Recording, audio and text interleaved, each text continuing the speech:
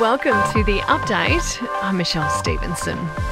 Well, the premiere of the new Masterchef season has been postponed, and that's following the shock death of star chef Jock Zonfrillo. The 46-year-old was found in a Melbourne hotel room yesterday. His family releasing a statement saying he was an irreplaceable husband, father, brother, son and friend.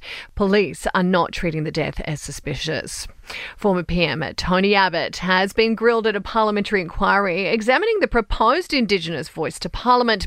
On the final day of hearings, Mr Abbott argued against the initiative, saying it hasn't been scrutinised enough. He's told the inquiry the major issue at the moment is the sense of separatism among Australians. What we should work towards, and to our great credit as a nation are working towards, is get more Indigenous people in the National Parliament.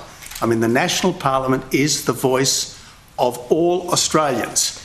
The opposition claims a snap review into infrastructure projects will lead to job losses, especially in the regions. The federal government has ordered an examination of 800 works, claiming staff and material shortages are substantially increasing costs.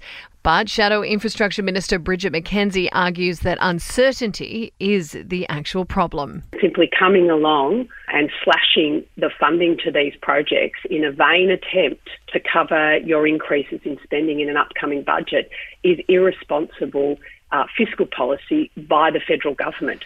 A humanitarian truce has been extended for 72 hours in war-torn Sudan. Australians trapped in the country are being urged by DFAT to get to Port Sudan, where a US Navy ship is helping to evacuate stranded American citizens.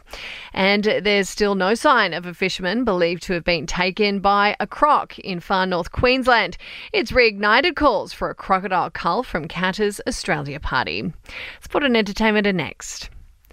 To sport, and the AFL denies it is a boys' club after appointing a third consecutive CEO from within the organisation. Andrew Dillon, who's worked at the league in a variety of roles for 23 years, will replace Gillon McLachlan in October. To entertainment news now, and Tom Hanks and Rita Wilson have celebrated their 35th wedding anniversary. The happy couple sharing a pic of themselves sitting with a cake with "Happy Anniversary" written on it. Kim Kardashian is in New York with her family. That's ahead of the Met Gala. Dua Lipa, Paris Hilton and Lizzo are also among the other stars to hit the star-studded event. And Miley Cyrus's mum, Tish, is engaged to an Aussie actor. Prison Break star Dominic Purcell popped the question 9 months after the pair went public with their relationship. And that's the latest from the Nova Podcast News team. We'll have another episode of The Update for you tomorrow. I'm Michelle Stevenson.